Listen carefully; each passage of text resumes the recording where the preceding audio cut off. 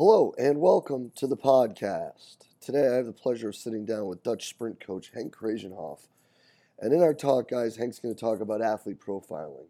We're going to get into what his favorite ideas are when it comes to training athletes to start out with, and then get into three things that he looks at when he's creating these athletes' profiles and why he feels they are so important.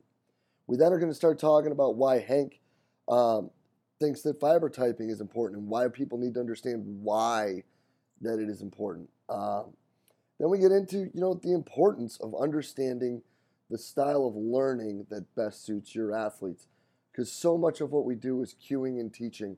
Henk brings up some really great points and even talks about some different ways you can do it. Then he gets into what he thinks the future of training is actually going to hold for us, what we're going to end out looking into more and doing more with athletes as time goes on. And one of those things he talks about is genetic testing and where this fits in with how he's profiling athletes now. It's really, every talk with Henk is fascinating, and this is no exception. It's an awesome talk. I hope you guys enjoyed it as much as I did. Let's get right to it. Henk, thanks for being on today, man. Okay. It's so we had a pretty interesting talk where you came up with this awesome idea from reading a couple books about some pretty neat questions. The first of which, I actually am really excited to hear this answer. So what is your favorite idea in sports training? Okay. Yes, let me go back to the first thing that you came these questions. I read those books and read the question, but I was more interested in the answer. And you see a lot of variation in answers. It kind of opens your mind. If you have to limit yourself to one idea, you have to pick out the most important, and that kind of narrows you down to the important things that you have in sports training as well. The most important thing in idea in sports training is. Yeah, good. I didn't think about those ever answering those questions myself, I must admit. I think it was an American doctor more than a century ago, I think William Oslo, who said, if we have a patient, I don't look at the disease, I look at the patient. And I think one of the most important ideas in sports training is don't look at the training or your system or your program, look at the athlete. And that's a common fact. We keep on tinkering on better programs without really looking or ignoring that individual that you are applying this program to. So, like I say, I think it's very important to profile your athlete or your team on as many factors as you can. And then make a program, and not make a program apply to everybody whatsoever, and then hope something good will come out. So it's in the relationship between athlete and the program. I try to focus on the athlete and not on the program. The program is something that comes after knowing what athlete you have. So I think this is for me, this is the most important issue in sports training, and that's often kind of pushed away or neglected or. No, that's awesome. So then, if we look at building this profile, what are your favorite ways to do that? How do you prefer to do that with both, as you've come through, like how has that changed, and what have you done that you've been like, wow, that's a really great idea, and what are some things that you've done that you've been like, maybe I shouldn't do that one anymore? If you talk about profiling, right? Yeah. Okay.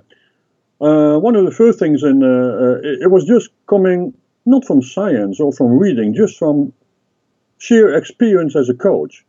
So you ask yourself, how come we have two athletes and of the same level, and the one always performs very well at the big ones, and the other one just cracks under pressure? Where is this coming from?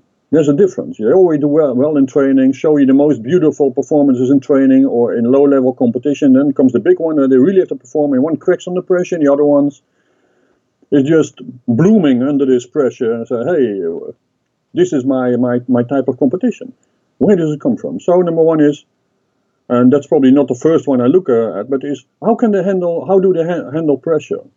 So you get people who handle it very well and people who don't handle it very well. The second one is probably more relevant and comes first in the line of profiling is a muscle fiber type.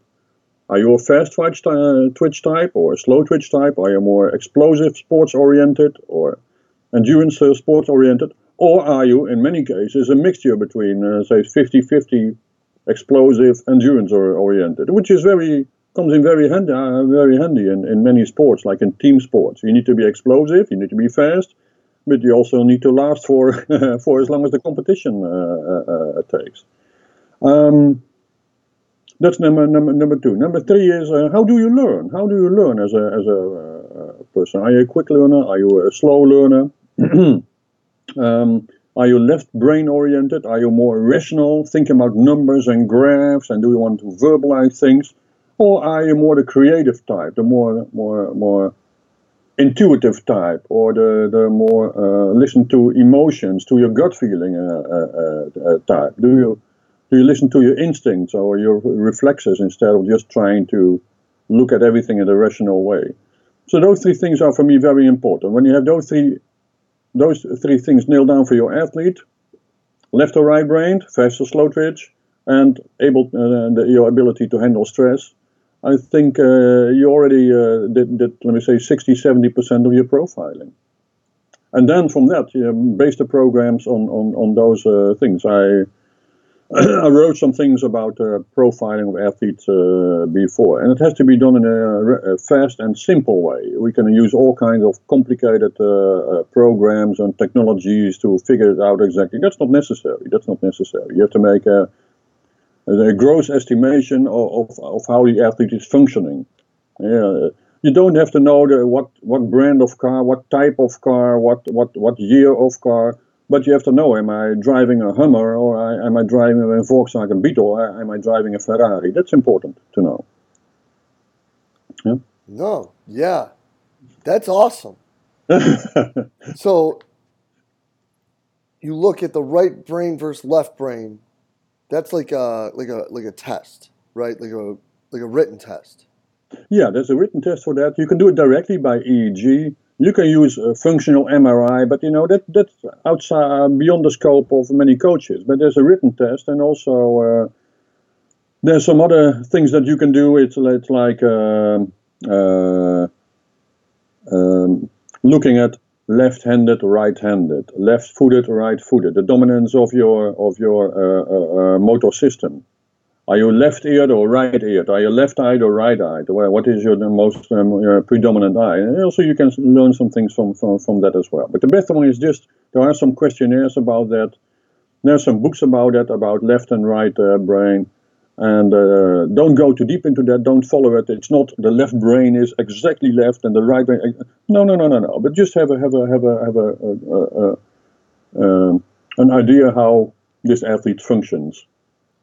Right, because obviously how they learn and how they do all that is going to dictate not just some programming things, but how you're cueing things. Yeah. And so, go ahead. No, I think it's important because the brain function in Holland, a big book was written by a professor called "We Are Our Brain." If you are our brain, why don't we think more about our brain functioning? We look at the muscle all the time, we look at the heart all the time, we look at many factors, but very few people look at the brain function, which basically determines all of your sports performance. Where does your visual sensory input come in? Where does motivation come from? Where does motor learning come from? Where does memory come from? Where does movement come from? Everything basically stems from the brain. So I think we should pay more attention to the brain function of the athlete without exaggeration, without going too deep or too specializing. But you should have an idea about that. No, I think that's really fantastic. And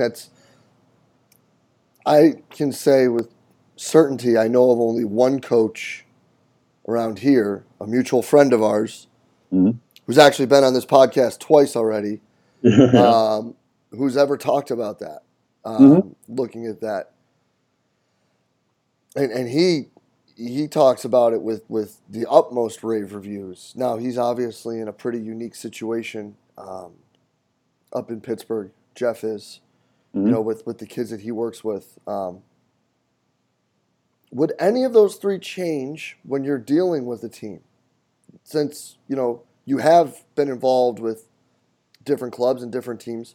Yeah. Do those three elements ever change, or is it always pressure, muscle fiber type, and learning? Yeah. Or like, if you were to say get a call from Ajax tomorrow, would those be the three things that you would want to start talking with them about their boys with, or would it be different? Absolutely. Absolutely. Because in a team, we're looking at the right person at the right place, doing the right things.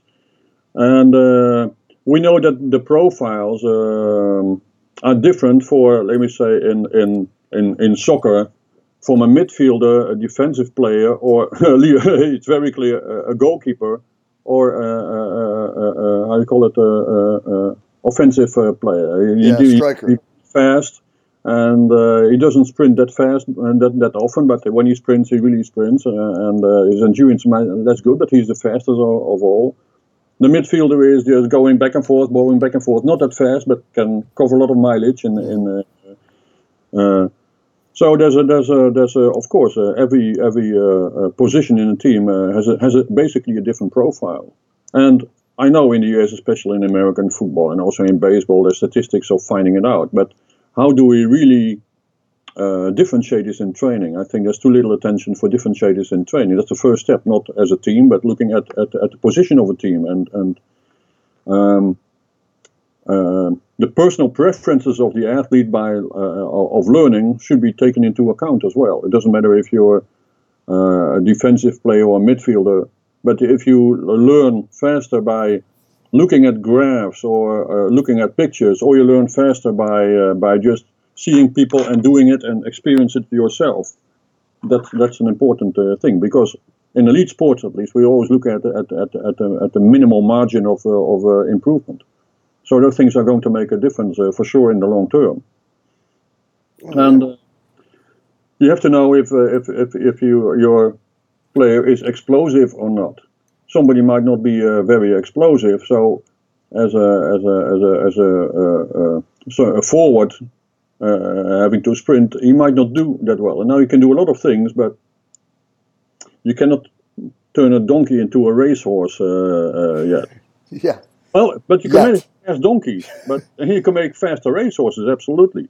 Yeah. But in this case, you might look for somebody who is more explosive to start with. So you always has a hard start of somebody who is less explosive. You can compensate for that. You can correct for that. You can make a slow guy faster, but you can't make him really fast. So if you're already a fast and explosive guy, it's easy to work with him or with her. Right. So by making a team, you have to look at that profile as well, the personal preferences. Well, and then early on, in one of our first episodes, someone talked about looking at it as what makes that athlete special too.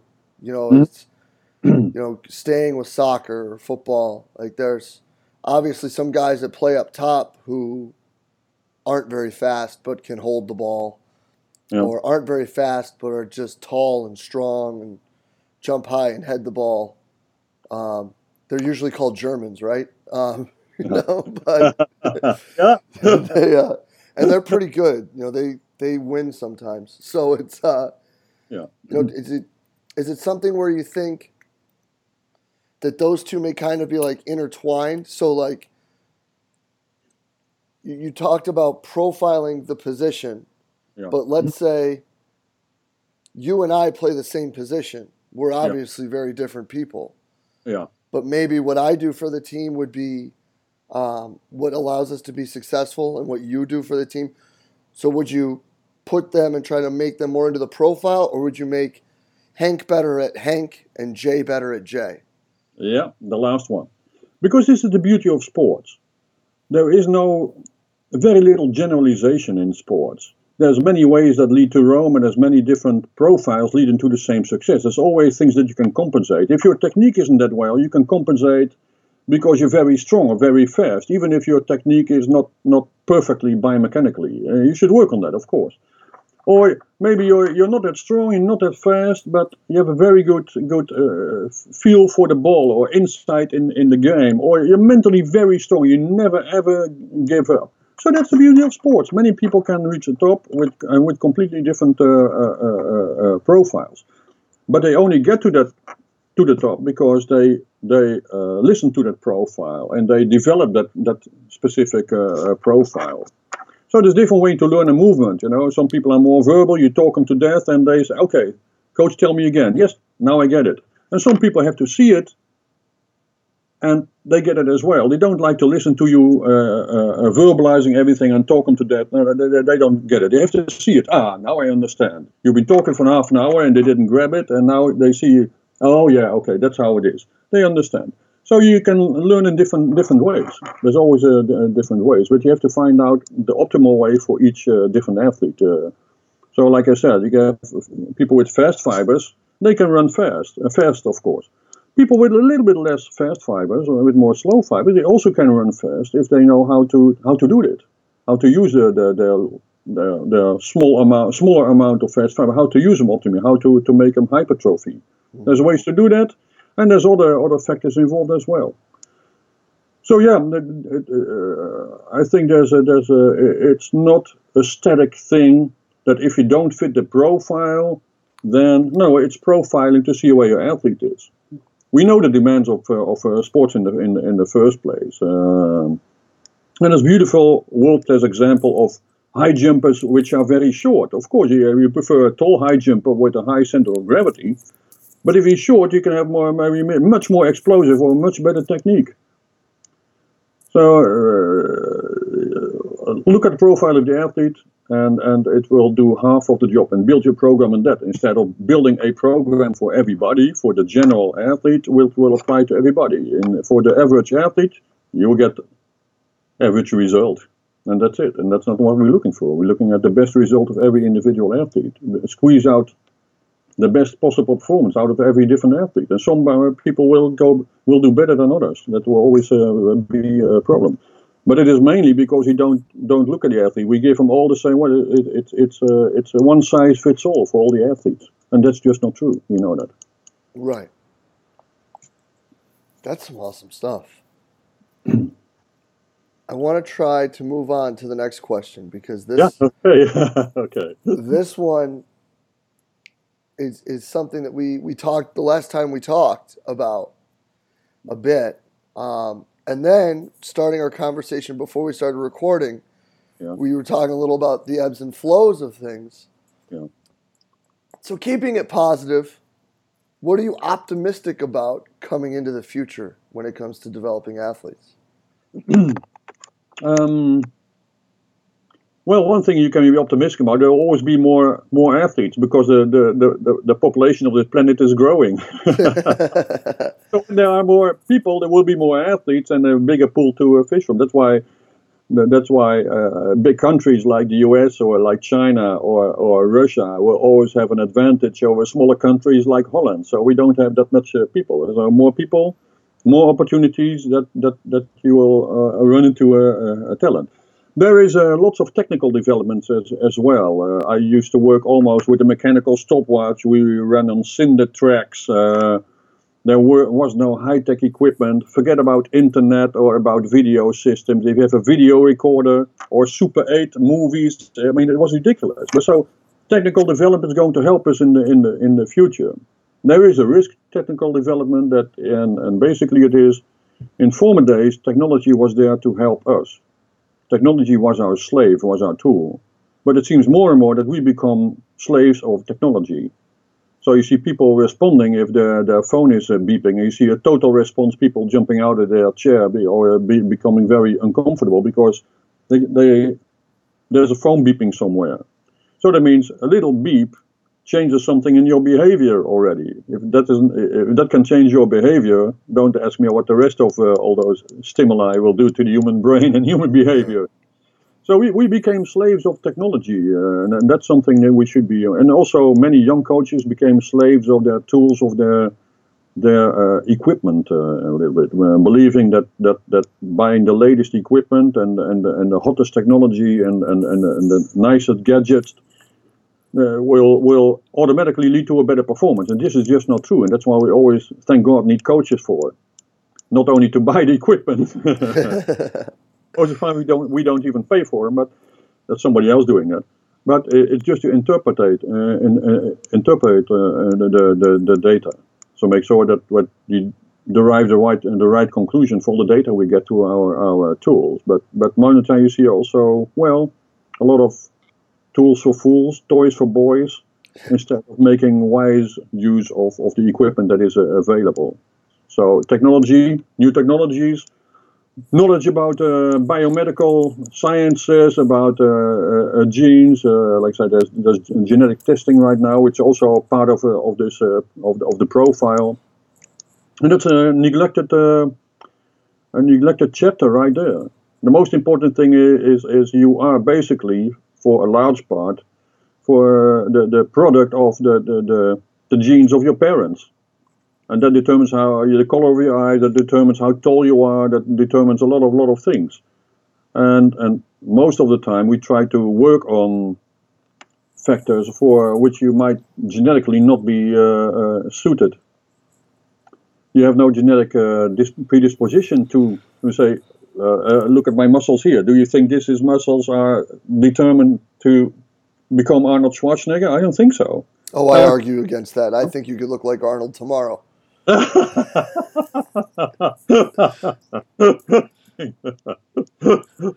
Maybe he didn't try hard enough. That's true too. Maybe he didn't even want to look like him.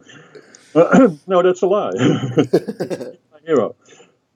So you might be trying to work on things for which genes did not equip you very well. Now you can overcome that by training, but you have to keep this in mind, that you might not be that racehorse, you might be a donkey. That doesn't stop you from being a very fast donkey, but that's nice if you have to race against donkeys. But if you have to race against racehorses, then even the fast donkey is going to lose from the racehorses. And so we can derive a lot of information, especially about trainability, the ability to handle workload, about nutrition, about fiber type, and so on. About many things we can derive in a simple way, non-invasive, relatively cheap from genetic testing right now. So I think that's going to be well. I'm positive that genes, not minding the fact that we only know maybe 1% of what is happening. But 1% is better than nothing, than ignoring the fact that we know already 1%. You say, okay, forget about 1%. I want to know 100%. I only start doing gene testing when we know 100%. Then you might have to wait for 50 more years or maybe 100 more years. So in our lifetime, we have to do whatever is available, and there's information available. So I started working with genetic testing, and this field will evolve very quickly. Will develop very quick in the coming decades. And then, how do you see genetic testing trickling down to the masses then, when it comes to training athletes? Right now I use it mainly as a confirmation. Now what we do now is a lot of trial and error. We feed our athletes, or athletes feed themselves, mainly we don't feed them, but they feed themselves with stuff which might not be good for them, and they find out when the damage is done after years. They might have a gluten intolerance, they might have a lactose intolerance. All those things are mainly determined by your genes. Or the ability to handle toxins like caffeine or alcohol. Some people can drink a lot of alcohol and get up from their chair and walk away, and some people, they just drink 2 beers are on the floor. Now you can figure it out by trial and error. Yeah.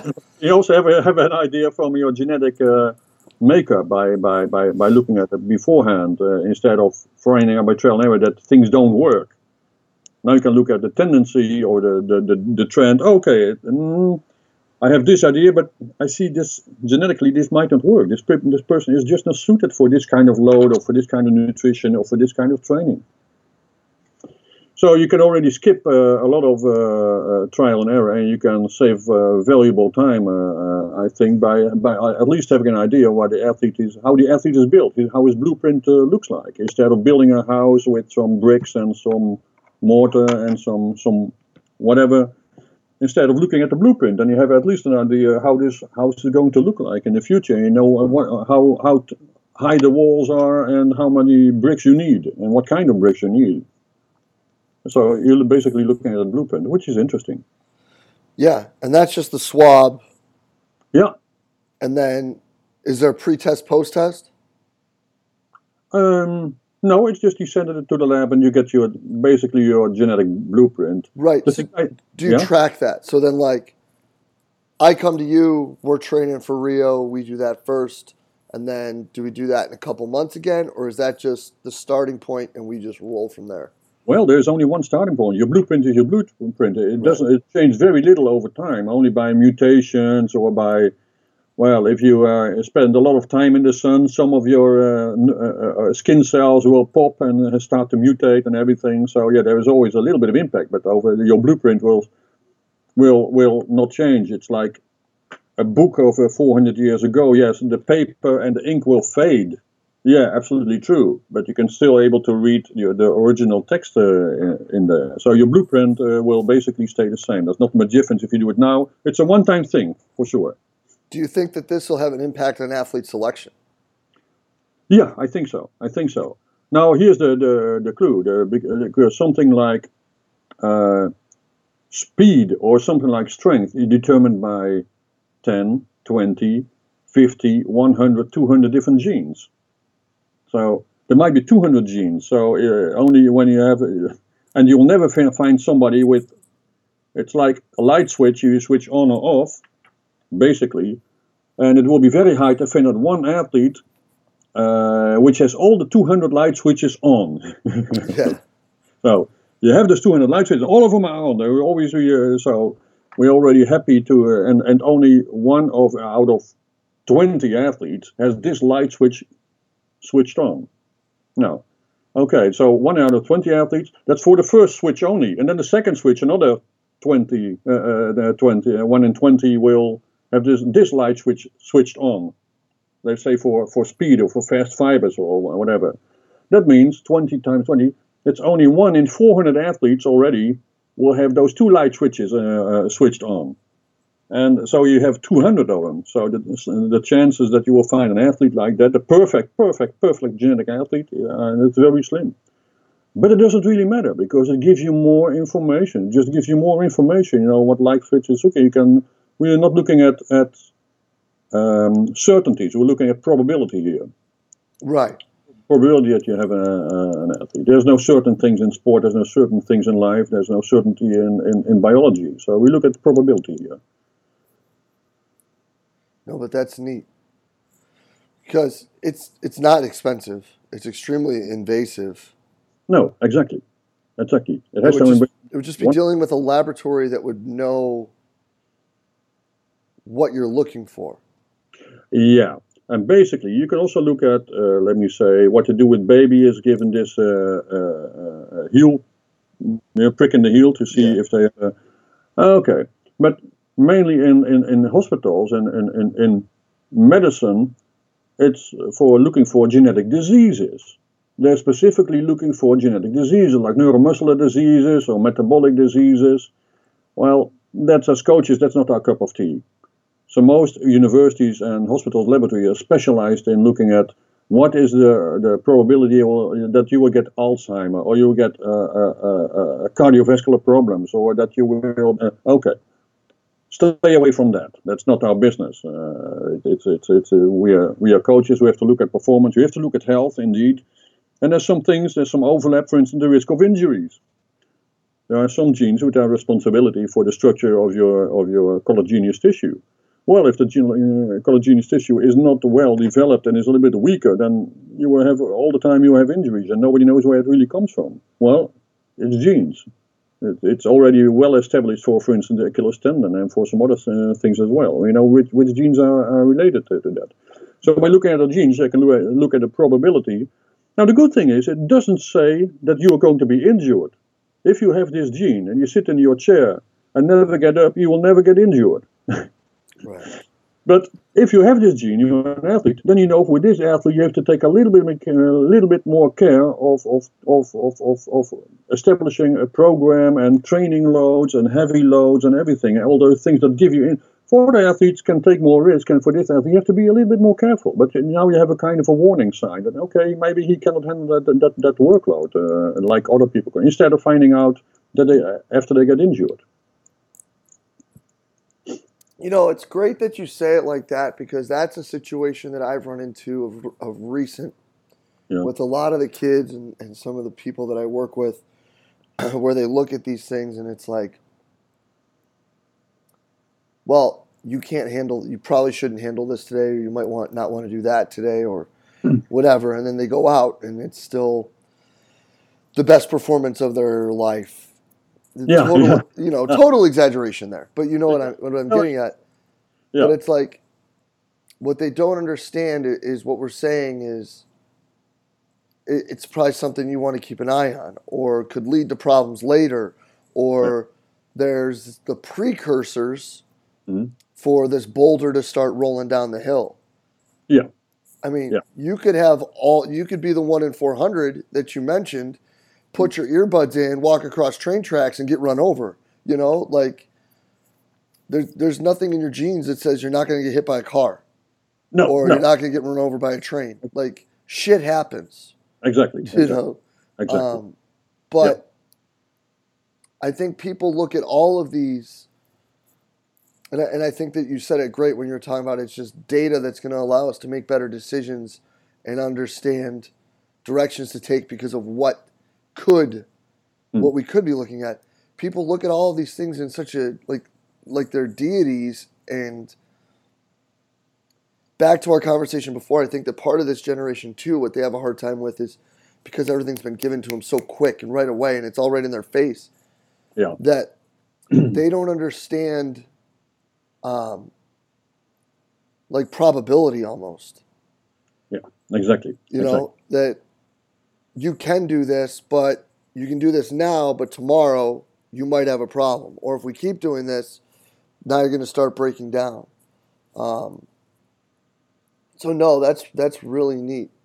And I think that the whole idea of looking at just those two factors, are there injury risks? Are they really good athletically, predisposed? Yeah. Could really be like game-changing stuff. Yeah. When it comes to just recruitment.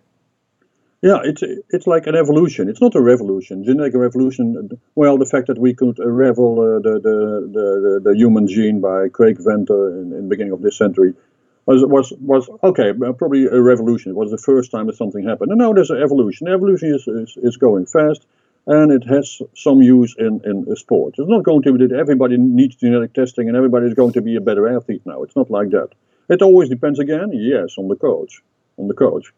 What decision you're going to make based on that information. We see this, get the same information, we take other decisions depending on your experience, your culture, your education and your preferences as a coach. Even if we get the same information. So the secret will be the quality coach that makes the little bit better decisions than the other coach based on the same information.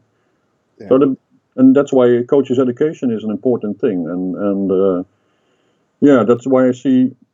One hand, a positive trend. There's more information available all over the world through the internet. I don't have to go to the library in let me say, Los Angeles or New York to find a book that is not available in any university in Europe. I can find a book now at the internet. That's fine. But there's so much that people get lost. That's one thing. And strange enough, our perspective of time is changing. Our perspective of time also as coaches, but many new generation coaches changing.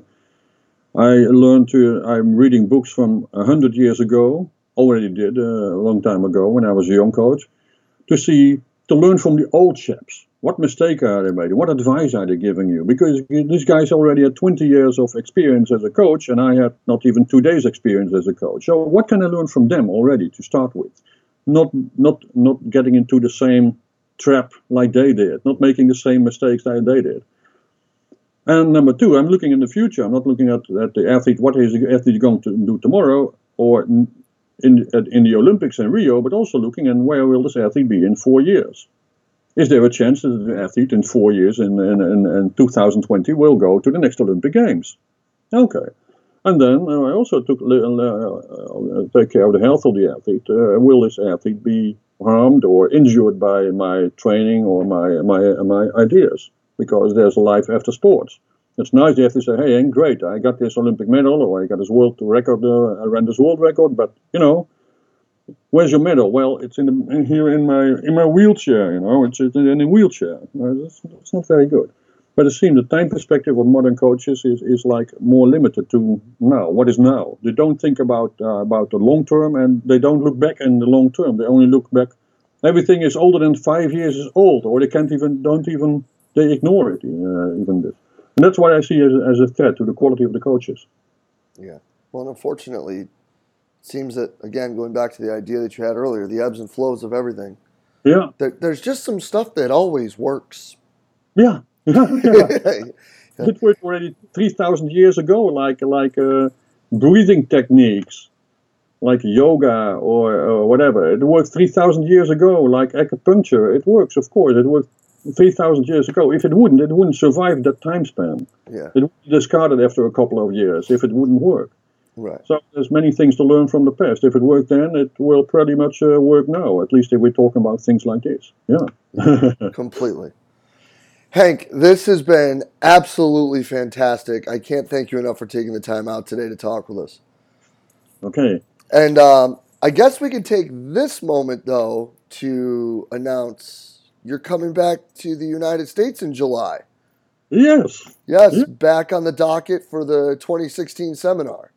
Yes, absolutely. I'm looking forward already. I'm almost every week or almost at a daily basis, I must admit, I'm looking forward to lecture at your seminar. Absolutely. Brilliant. I have so much pleasure, and it's not only the seminar in itself, meeting you and going back to Richmond, but it's also the people that you invite. And I've been to seminars over past years from Canada, Australia, Europe, almost all over the world. But one reason or another, yours really stands out. It's not only the knowledge and the experience, the sharing with the coaches there, and the sharing with the other speakers, but it's also the whole atmosphere that I really like. So I'm looking forward to that, Jay. Well, Absolutely. I can't wait to have you back stateside, buddy, and catch up, so we don't have to talk through a computer. But I can't thank you enough for the time today, Hank. We'll be in touch really soon. Okay. Brilliant. Jay, thanks. And a huge thanks again to Henk Kraaijenhof for taking his time out to sit and talk with us about these things. Absolutely full of information, tons of gems in that talk. Just the whole idea of the genetic testing to look at fiber typing, nutritional strategies, injury risk possibilities. I mean, that stuff is unbelievable. It's really really neat, and it's awesome to know that Hank is so far ahead of the curve and pushing all of us to become better coaches. And super excited to piggyback that announcement with Hank being the second presenter we are announcing for the 2016 seminar here in Richmond, Virginia, July 15th and 16th. I can't wait. As the lineup unfolds, guys, you'll be able to see why we are so excited and can't wait for July to get here. And as always, any comments, thoughts, questions, please post them below. Hank's definitely going to be back. You know, he's a great resource who's not afraid to answer questions and share information. So any questions, comments, thoughts, please leave them below. Shoot them at us on Twitter, put them on Facebook, and we'll get Hank answering those right away. And as always, guys, thank you for being part of the podcast and everything we do here at Central Virginia Sport Performance. We'll be back next week with another awesome guest.